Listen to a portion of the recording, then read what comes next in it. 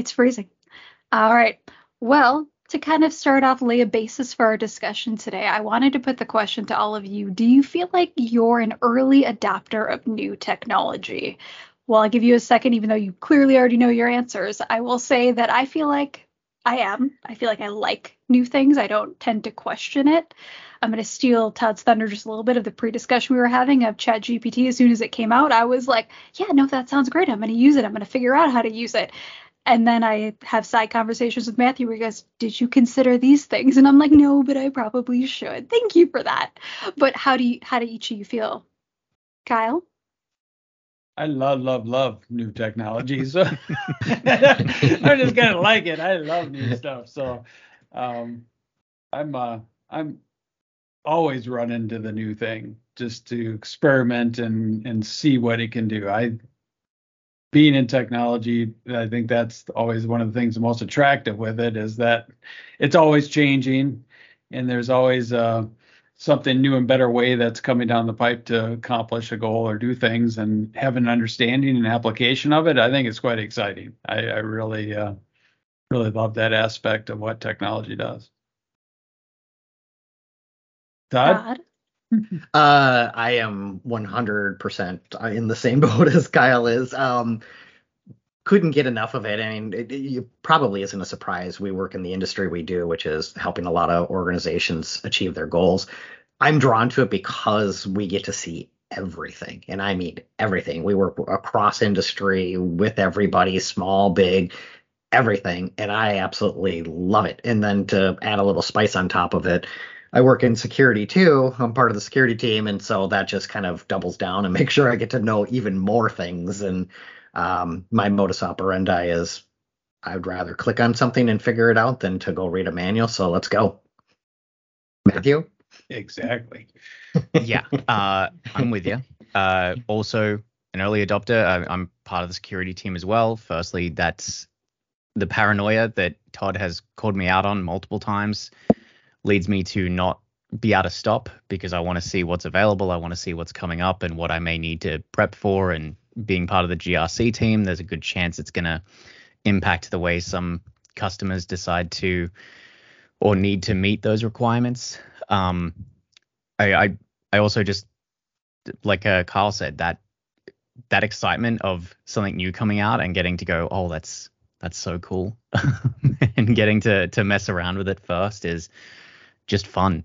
So there's a lot of time I spend researching and looking into new things, and then on top of that, part of the joy of this field is internal and out of work text messages where I'm like, hey, look at this. Whether it's something as simple as when the YubiKeys came out and all of a sudden I had a physical security key that I could use to log into my computers. I remember being way more excited about that than I had any right to be. That's I'll happily at least try everything when it first comes out. Yeah, exactly. I love that. And Matthew, you did kind of nice segue into like, what are we talking about today, right? Preparing for the future and maybe a little bit of fear of technology. So I wanted to make sure that we laid the baseline of we don't have a lot of initial fear in this group. So just to keep that in mind while listening to today's Tech for Business podcast episode, we are sitting down with our president and CEO, Kyle, our COO and CISO, Todd, and our GRC analyst, Matthew, and I'm Kelsey. I'm our moderator, a member of our marketing team. Kind of wanted to open the floor to each of you to talk about either a specific example of fear of technology or just wherever you wanted to go with this discussion today. So I'm happy to step in here and give a perfect example and a horrifying example at the same time. So this is a term I used to call it the fear back when I worked in service center. I started as a service center technician, and the goal behind it was I wanted to know that the people I was working with and that the teams that I was working with had kind of the same idea that you can have pushed a button a million times, but the 1,000,001th time it's going to break everything. We work in customer environments. We work in your environments. So we need to be fully aware of what we're doing and everything we're changing, especially when we're trying to fix or help something, that the chances of it maybe not going the way you'd expect it if you're not certain of it is pretty high. And there have been times when that happened because systems weren't built the way you'd expected it to be. So the goal for that, and then with the incident response team I built, was I wanted everyone to have that fear. I wanted every person to lay awake at night going, did I press that button? So that's where it started for me. And I know that seems at odds with what I mentioned earlier about starting new technology, but I think it comes from that usage of it. The more you dig into it, the more you use something, the more you see the ways it can break and come back, you can start to fix things better. And for me, at least, it all started in Service Center, in the managed services team. Before I start talking, I just kind of wanted to say it's interesting that we did the whole "we love technology," so we're clearly experts on the fear factor. Here we go. No, for me, my main fear is, or was, and I've overcome this over the years of just being in technology for a really long time. But when I used to go to getting into this managed service kind of thing, which means you work with a lot of different companies, and the first time you would go to a customer and they'd say, whatever, my phone doesn't work, you're going, I have zero idea what I'm getting myself into. I don't know anything about your site. And so probably not terribly surprising. I have a fairly large ego about my capabilities. And so kind of humbling going, I don't know what I'm getting into. I may not know the answer this time, was something that was really hard for me to overcome. But after a while, you do it enough times, it just becomes second nature. And you're like, it doesn't really matter. We'll just figure it out. By far, that was the biggest fear for me personally. And I realize this probably doesn't resonate with everybody that's going to be watching this. And I think we'll dig into that a little bit further too. But I'll let Kyle go as well. Yeah, I think the reference to relatives and other sides of it as you work through different technologies, it's usually just the fear of the unknown is typically what comes out. They're just afraid to try things, and new technologies typically, introduce something new and unknown to them. And when you work in technology a number of years, you kind of become softened to that approach and inherently want to take the risk to say, you know what, I understand the risk. What's the worst that could happen, right? It's like, and I'm going to go ahead and experiment and find out what it is. It becomes the excitement of trying to find out what can happen when you do it, not the fear of what would happen. And that comes kind of the delta difference side of it. And because of that, you kind of then become the trusted advisor because you experienced it first. And with the experience comes the knowledge, and then you kind of understand how to support. And I think Matthew talked about figuring out how to break it and those kind of things and how to fix it. That's kind of, you there's that drive to want to break it, and the challenge of fixing it builds the knowledge, and that inherently is there's satisfaction for people like me, and it sounds like people like us, to fix those things. So that's typically where it seems to stem, is just really ultimately that fear of the unknown, or fear they're going to actually break something by touching that button, and the reality is most cases that is absolutely not the case. Yeah.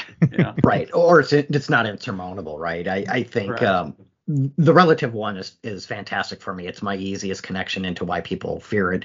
And the vast majority of the people that I work with in my personal life that have those fears tend to be slightly older than myself. So, older relatives. I won't name names. And they're the ones that like, whoa, this is a new phone. I don't need a new phone. I had a relative that was on a flip phone up until just a couple of years ago. And they're like, I just don't need anything else. And I was like, yeah, but that thing's garbage. Let's move on to the new world. and then showing them something as simple as like Google Maps was kind of overwhelming. I was like, there doesn't need to be anything overwhelming to it at all. Watch, you can talk to the thing. You don't even need to type or anything, but it was still brand new. It was intimidating. I don't get it. I don't know if I need to get it. I've lived this long without it. We'll just stick with the flip phone, and you just go, we can do this. It's all right. We're in it together. So that this slight tangent, I know, but kind of an interesting one. So I used to work for Apple, so I've taught people how to use phones and computers. It's always getting past that unnervingness of doing something, being able to do as much as it can do, kind of an overwhelming side of things, right? For me, I realize just from this conversation that I had a real fear of breaking things in general. And one of the first things I had to do as a tier 1 tech was go on site to a medical practice and replace a UPS, which required shutting down their entire network, which was breaking something on purpose, effectively. And I distinctly remember sitting there. They'd told all the doctors no one was working. There was going to be a 20-minute downtime, which was more than enough time for it. But I distinctly remember sitting there with my hand hovering over the power button of the old UPS and just going, can I do this? Can I intentionally shut down the whole system at this medical practice? And kind of pushing through that, and then obviously being able to bring it back up, right? It's that the fear of the unknown, intentionally breaking something and then putting it back together. I'm realizing now that was a moment for me to get past that fear. Is there something that you guys can recall that's a similar experience? I can share I'll really date myself, and I apologize. This goes back. So back in around 1984, so I'll set the time frame side of it. My dad's work shipped him an IBM PC. So I moved from a Commodore VIC-20 to an IBM PC. And with that, it had DOS on. So here I had this IBM PC and the other sides of it, and it had the manuals for DOS and a few things with it. So I proceeded to just want to play with this new computer that my dad's work gave him. And I went through that side of it and started going through the DOS manual and found a command called format C. And I'm like, oh, it sounds again. So basically I wound up formatting his whole hard drive. It had a 10 meg hard drive. So that'll date it just by capacity. But essentially it wiped out. So it had the word processing, all that stuff was just gone. It was back to just a blank drive. So I had to call my dad's IT guy at the time, whoever was handling their computers at the time, and just say, I blew it up. So that poor guy got to work with some young punk teenager side who just blew up his dad's computer, and I destroyed all this guy's work that he had set up and shipped out. But I went through and I reloaded it and did all that stuff, and I learned a ton out of that process. So that format C, again, just something stupid mistake. I did blow it up. But I mean, I remember it to this day, and I learned a ton. I mean, I went through loading DOS apps and stuff. I was off and running with DOS and became very confident with DOS very quickly. And it did work. So I used that as kind of my baseline to kind of go, I was like, okay, well, if you want to learn, you got to be willing to try things. That kind of set my attitude of technology early, I think, to say, yeah, that worked out, as long as you learn to get smart about backups through things as you get older too. But, but it did work out. So that was kind of my foray into early technology trial and error. That one actually, it reminds me, I'll use a story too, because I had a lot of fun with this. But when I had my first real computer job, my boss at the time said, see that computer over there? Take it apart. And I was like, okay. So I took it apart, and he's like, everything, take every piece of it. I want everything out of it, the motherboard, everything. Take it completely apart. So I took it all apart, and he's like, okay, put it back together. And I learned an awful lot real quick. Like, hey, maybe I should label jumper cables and all kinds of other things. But I made it work. That one didn't actually scare me. My real scare one was more similar to what Matthew dealt with, where it was, I don't remember if it was Y2K or something like that. So I'm in the same genre as Kyle is. I remember bringing down a computer for a very specific reason, and as we were rebooting, the reboot process was not quick, and I got to a point where I'm going, crap, it ain't coming back up. And those are the things that you're working at like 4 a.m. going, business starts really soon, and this server is not coming up. And I don't know what I did that it isn't coming up. Eventually, and in this particular case, it was for no good reason, because it did come back up and running. But that was probably the first time I was just like, oh my god, I broke it. Where before in history, I've broke a lot of stuff, so I learned exactly the same way Kyle did. Is the old school tools. If anybody's listened to a lot of our podcasts, there's a Origins of CIT podcast out there, and the first time I listened to it, it just reminded me how this stuff just barely used to work. And so you could do darn near anything and you would break the functionality of a system pretty easily. And that my thought was too is, well, if I broke it, I got to fix it. So then I would go figure out how to make it work again. But none of those really scared me. Those were kind of fun times to me. So I know that doesn't really resonate with everybody that's going, well, I kind of have a problem with the fear of technology. But again, it kind of was where we come from. That's a good time to me. I'll say I have spent way too much time staring at computer loading screens or blank connection screens waiting for servers to come up.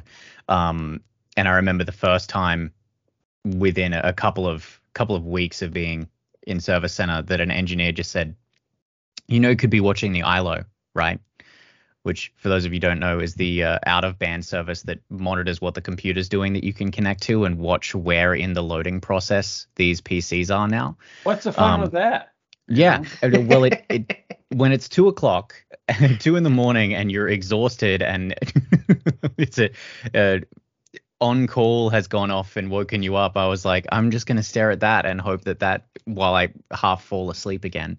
But I feel like so many of these things that have popped up are to kind of combat this fear, combat this staring at a blank screen, hoping it comes back up in the time frame that's necessary.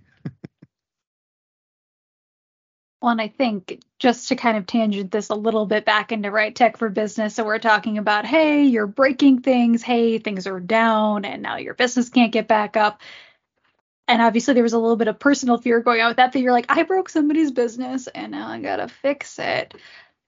As a business owner who maybe isn't technical or doesn't have this background and hasn't taken apart computers, and now your entire business runs on some sort of technology, and right when it goes down, all of a sudden you're going, well, do we have credit card imprint things? How do you do this without technology if that's what you do every day? So then how do you get over the fear or take your first steps to saying, yeah, I'm going to put a new technology into my business, knowing that it's probably going to break or cause some downtime at the very beginning? I'd like to thank you. I think that's a great way to recontextualize and get me back on track. One of those things is things like ILOs. They get built into the purchase of a server. They're in there for a reason now, and it's because of this we can track it better. We can give the business owners better answers to the questions they have. We can find out where the problems are coming from.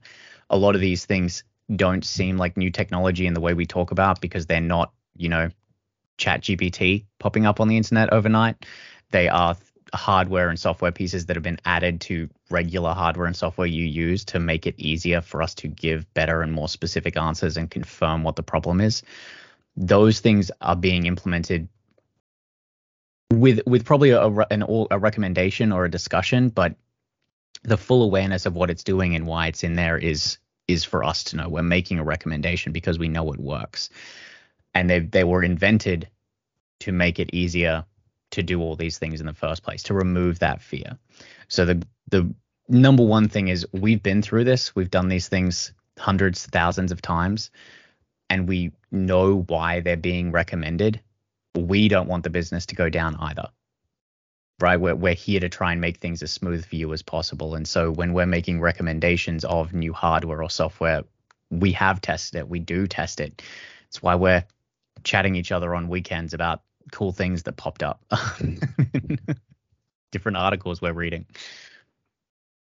Yeah, I think it's kind of summarize it on the risk analysis of anything that you go into. I think from a business owner, just ask those questions. What is the actual risk of what we're doing, and can we take any contingencies around those risks? I.e., as Matt's referring to, if you're deploying a new server tech, do you have backups of your data? What's your fallback plan if the execution of that doesn't happen? Sometimes I think a lot of new technologies are just new ways to approach business and take advantage of these new technologies. That is a totally different way of executing your business deliverable to your customers. They're more disruptors are the bigger ones we tend to hear about, things like, like chat GPT you're referring to, that obviously has enormous potential to be a huge business disruptor in a number of different industry sides of those, but it's going to be the early adopters that adopt their business and to look at it openly and be able to do some proof of concept and proof of engagement to say, rather than run from this, I'm going to do the risk analysis and figure out how I can use this to actually differentiate or do a different approach to our business side with it. So there's a number of different ways that I would look at that to say, you can eliminate a lot of fear just by doing that risk analysis on whatever you're trying to do. Yeah, some additional things that I'd add to it are there are a lot of different things that you can do, and there's a lot of really smart people out there too, and some people may be on organization staff already. But there's a lot of things that you do to kind of reduce that risk and just make sure that you've dotted your I's and crossed your T's, if you will. And that's making sure that when you're putting tools in, that you put in the redundancy. So Kyle mentioned the battery backups. There are a lot of tools, like Matthew mentions as well, with the ILO and how you work on certain things that you can do. So there are things called high availability. So you have failover devices if you need them. And then the other part that so I guess I should finish that thought. The piece that you get with that is, as people are helping you build those things out, you will have a very specific plan of what happens in the case of. And then the second part that I was going to do is, you kind of have the basics. Here's the tactical aspect of it. But the other part that I would add to it is, you can build plans. There's all kinds of things out there. And depending on the maturity of the business, you may already have a business continuity plan, or you may have an incident response plan or something like that. So building those plans is incredibly helpful. And then testing the plans is where the rubber hits the road, if you will, where you really go, okay, if this did happen, what would we do? In my opinion, talking about a good time, that's a really good time. You get to watch people go, well, wait, I don't have all the information I need. I need more information from you. And I get to moderate those kinds of discussions. And I like to go, if you've ever been through one of these kinds of things, there is no information. So your information is, this is what you got. Let's go. But that would be how you would start to work through those items and starting to address the fear and building the plan that Kyle mentioned. Is you build, for all intents and purposes, a risk process. This change is risky. How do I mitigate that risk? Is it a plan? Is it hardware? Is it people? What are those types of things that you'd need to do? Yeah. I'll say also, and this is, I feel on the same track, but maybe off. There is when we talk about making changes and adopting new technology, we tend to think about doing it for line of business apps, like your main software. And obviously that's a huge undertaking, or entirely changing your server infrastructure. Again, huge. But I've helped multiple customers with changes to things where the way they were doing them originally just wasn't technologically involved. They were doing their timesheets by hand.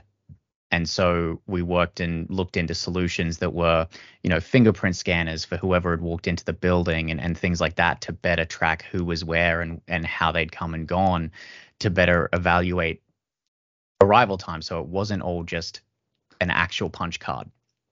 And those streamline a lot of that process. They let you get that, hey, I've tried new tech feeling, if you're looking for that without wanting to risk the whole business's line of business software. Those were the fun ones, because there's less investment in it having to work in the same way for all employees to keep the business running. It's more about better efficiency, or creating a newer system that does things and speeds certain processes up. It doesn't have to be your entire system. It doesn't have to be your line of business app. Just find one thing and maybe look into what the options are there. That's tends to be how we find the first things we're looking for. So you're talking about technology exposure, just in small doses, until you get baby steps, which was going to be my final question to each of you as we're getting down on time, to say, right now, Todd, you talked about, well, flip phones, and then, hey, there's this new phone and this new thing that you can do. But I know that's a question that we talk about a lot of, well, it's working. So I get that there's new technology, but why would I move on? And I know that we have a previous podcast on user adoption of new technology, so we'll keep this one brief, but just any final thoughts from each of you of, yeah, maybe the IT person on staff is on board or another member's on board, but then they're getting resistance from the rest of the company or end users saying, that's scary. My thing works just fine. Why do I need to learn this new thing? What kind of advice would you give there? It depends. No, I'm just kidding.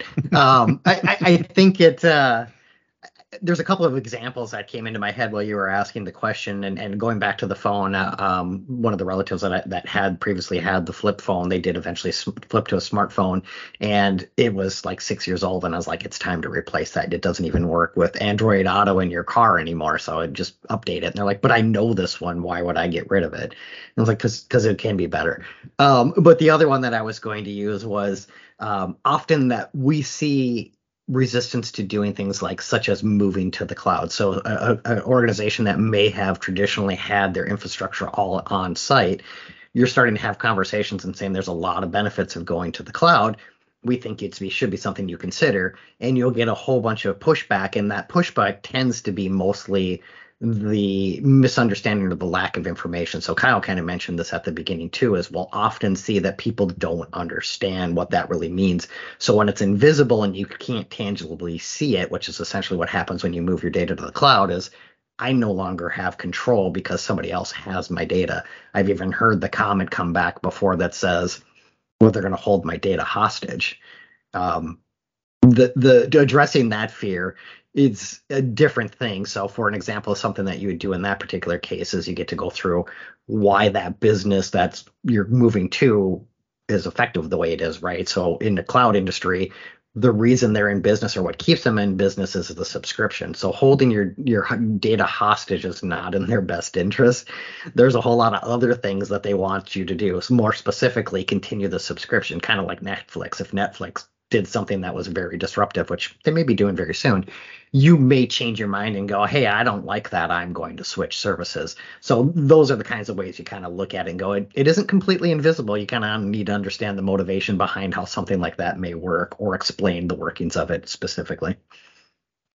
Yeah, I think it's just the willingness to say you can do a proof of concept. You can do small tests and inroads to validate ROI or validate if the technology will benefit the organization in many ways. It's not again limiting your risk on your initial exposure to it. You can do certain tests with cloud technologies. You can do certain tests with biometric authentications and different ways to expect, but you can start to then have some actual data substantiate the willingness to adopt those technologies, using the biometrics on proximity sign-ons. Does that speed up, your service? You see it in the healthcare industry all the time where the care providers walk up to the computer and it automatically logs them in and they're into the patient care system side of that. I mean, to me, that's a tremendous use of technology. I think a number of years where they'd sit there and try to guess their passwords and log in, how much time did that add to the care of their particular patient sides with that, and or to the care providers, especially with doctors who are incredibly valuable to get through those things. But there's a lot of those use cases all over the place, and it's just recognizing those, staying engaged. It does take champions within the organizations of technology, people like ourselves that get excited over that to kind of bring in those ideas. But I think as a business leader, being open and trying to look at the big picture and trying to understand what its use case is and seeing where you can potentially apply that to your business and keeping an open mind, and then just combine it, trying to then validate your risks around it and ask those questions and say, what are the risks? How do I limit my overall exposure? But how do I gain then the understanding of how this could potentially benefit? Can be very rewarding. Agreed. I just don't know what else to add beyond. I will say, as someone who was internal IT for a while and took a while to learn that business side of things, one of the biggest things for me whenever I'd make a recommendation is look how much time this would save me or my team. And I very often, to begin with, forgot the monetary cost of moving to a new software. It wasn't until my old boss said, all right, you need to make a cost benefit analysis for this, like build one for me and prove why it's going to save us money. I mention this just because there are going to be times when maybe some of your mid-level techs have really cool ideas and software that they absolutely love and want to try. They may not be thinking in that mindset, and it's worth having them do that. it definitely gave me a lot of awareness that I'd been skipping on just how much the tool was not going to cost monthly, but cost in training time and conversion time and getting rid of the old contract, which what if there's a buyout period, etc.